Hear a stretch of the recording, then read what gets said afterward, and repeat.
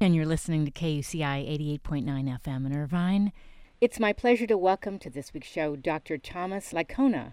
Welcome. Thank you. So I was looking at your bio and some of the things you've written. What led you to write How to Raise Kind Kids? Well, we're living in a culture where we see lots of unkind examples, culture which is in some ways increasingly toxic to our children. Yes.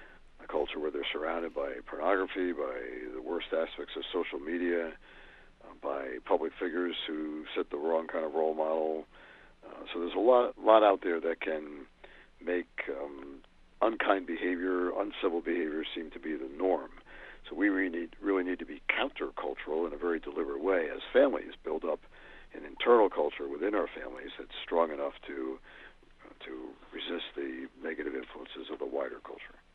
You know, I couldn't agree more because I am very close with my two girls. They're teenagers, and I tell them there's so much that goes on in the palm of your hand with that phone, and you're exposed to so many things, whether it's your peers or the world, and it affects you.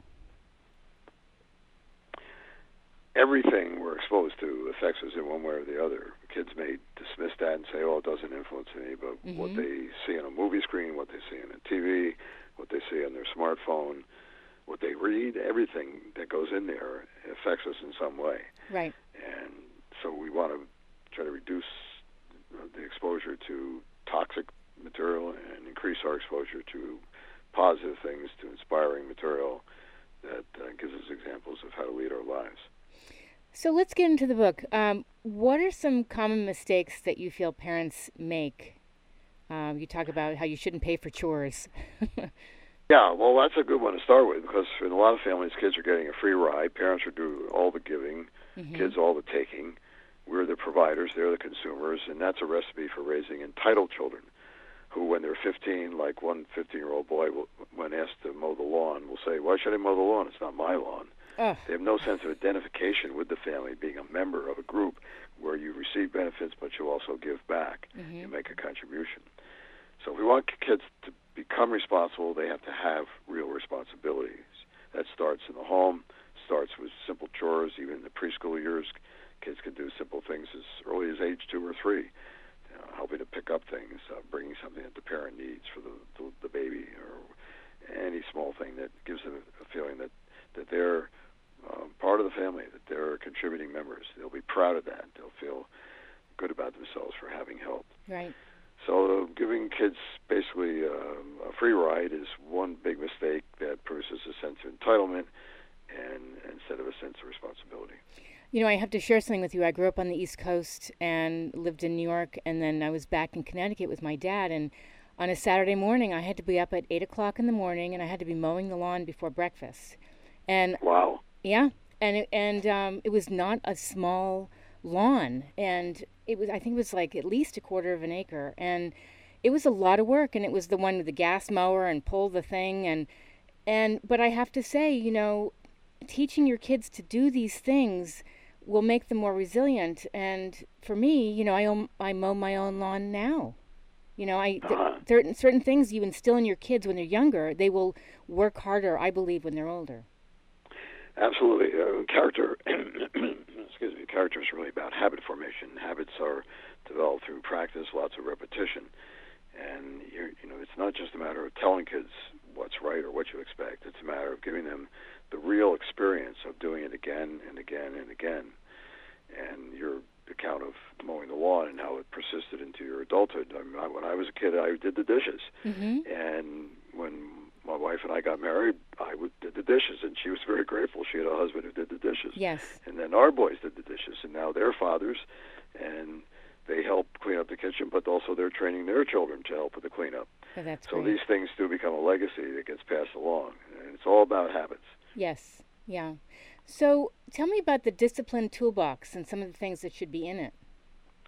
Well, first of all, we need patterns of correcting the small stuff that goes on all the time, and we need to take the small things seriously. A child leaves the table without clearing their plate. You can say, "What are you forgetting?" What are you supposed to do when you leave the table? Just a question as a reminder, or what's the rule about fill in the blank? dirty clothes, put them in the hamper. Right. Video games, ask permission first. So the question puts the responsibility on them to remember what's appropriate. You might need to give them a chance for a redo. They say something snappish to you, you can ask what would be a more respectful way of responding. They say something unkind to a sibling, what would be a kinder way to ask your sister for that? Mm-hmm. So those kinds of small corrections of everyday stuff will be part of your discipline toolbox. Being flexible and mindful, anticipating problems. For example, let's say you are about to get in the car with your children to go to school, church, vacation, wherever in the past, and we see this happening with our grandchildren now, and they start bickering about who's going to sit where, Mm-hmm. and it gets everything off to a very unpleasant start. So to be proactive, before you get in the car, even before you leave the house, you can say, look, how can we avoid an argument about who's going to sit where? I'd really appreciate that. Yes. Or you're taking your kid to the park, your 5-year-old, and usually when it's time to leave, there's a tug of war. He wants to stay longer, and you say, we've already been here for this amount of time, and Mm-hmm. it's an unpleasant departure. So you think ahead and say, okay, look, I like taking you to the park, but I don't like to have trouble when it's time to leave. So let's make a plan. I'll bring a timer, and when it's 10 minutes left, I'll give you a 10-minute warning, 5 minutes. We'll set it for 5 minutes. You can see how much time is left. And then when the timer goes off, it's time to go. Okay, tell me what our plan is. So you think ahead. You get your child into the plan, thinking about it in this way, and it creates a better likelihood that you'll avoid the power struggle in that particular situation. No, that's great advice, by the way. Let's talk about, how to talk to kids, because I know, having teenagers myself, sometimes, you feel like they're not opening up to you. They put up a wall. They're going through different phases. What would you suggest? Well, that can happen naturally in the teen years. Kids develop a stronger sense of privacy. Some of them do anyway. Our two sons were different in this Mm-hmm. regard. Our one son, when he was 13, calling from school, and he would spill his guts about everything that happened that day. Wow. So there was no problem. Our other son, from 7th grade through 9th grade, clammed up. And then finally his mother said to him, look, Matthew, I need to know what's happening in your life. I can't be your mother if I don't know. Mm-hmm. And you may not want to tell me, but, a parent has a right to know and a need to know. So, let's talk about school. And he would say, well, if you know what was going on at school, you'd be shocked. And she'd say, look, I'm your mother. I've been around the block. I know some things. Yes. And so on. But it may require that sort of gentle pressure or creating a context where you're more likely to have serious conversation, a ritual of time together, one-on-one, where you maybe go out once a week for breakfast on a Saturday morning, or where you grab a pizza, or where you take a long walk. Mm-hmm. And we create a situation where you're more likely to be able to get into some of these things. And then to make that more probable, I strongly encourage something I call back and forth questions, where you might start with the question, what was the best part of your week? What was the hardest part? And why? Mm-hmm. And you invite your child to ask the same thing of you. So it's not just one way, but they're really asking about your life and your experiences. And then the question bounces back and forth, and you can get into stuff like, what are you worried about these days? What's on your mind? Right. What are you looking forward to? What do you feel good about? What's the decision you're trying to make? Who's a friend that's maybe your best friend this year, or more maybe one who's giving you problems that you didn't used to have? Mm-hmm. And these questions are open-ended. They're meaningful. They draw out deeper stuff, and that can deepen your relationship and give you more influence. One father remembers walking to the top of the hill on a Sunday afternoon with his dad and sitting on the rock and looking down at the town below. And he said, I would talk to my father about my problems, and he would talk to me about his. Wow, beautiful. So we want that kind of intimacy in the relationship, and we have to create a context in which it's more likely to happen. Mm-hmm. But if it's going on other times too, even if you have 5 minutes or 20 minutes cleaning up the kitchen or a dinner discussion, you're trying to pose a topic, something that brings out meaningful sharing of thoughts, feelings, and experiences. Yes. I feel like there is a lot going on in the minds of teenagers today, and one thing I liked is getting them out of the house, go getting a pizza, taking a hike, take a walk, because I feel like sometimes they just want to run to their rooms and process whatever and hide away. Changing the scene does help to Mm-hmm. create a different feeling, a different environment, some parents even plan an annual trip with a teenager where they go away for at least one overnight and do something that they both enjoy, and it creates lots of opportunities for lots of meaningful conversations. Yeah. There are lots of ways of trying to do it. One mother of a 60-year-old said it's when I was sitting on the side of her bed and the lights were out that she opened up to me about what was going on at school and so on. So that was a situation where she found intimacy with her daughter. So we need to try to find those opportunities and make the most of them. Yes. I want to share something with you. When I was younger, I became a volunteer at a hospital, and it was the greatest experience. I was 13 or 14, and now my daughter and I have been friends with this woman who's now 98 because she volunteered as part of a project, and we were told, oh, I hope you don't just drop her when you're done getting your hours.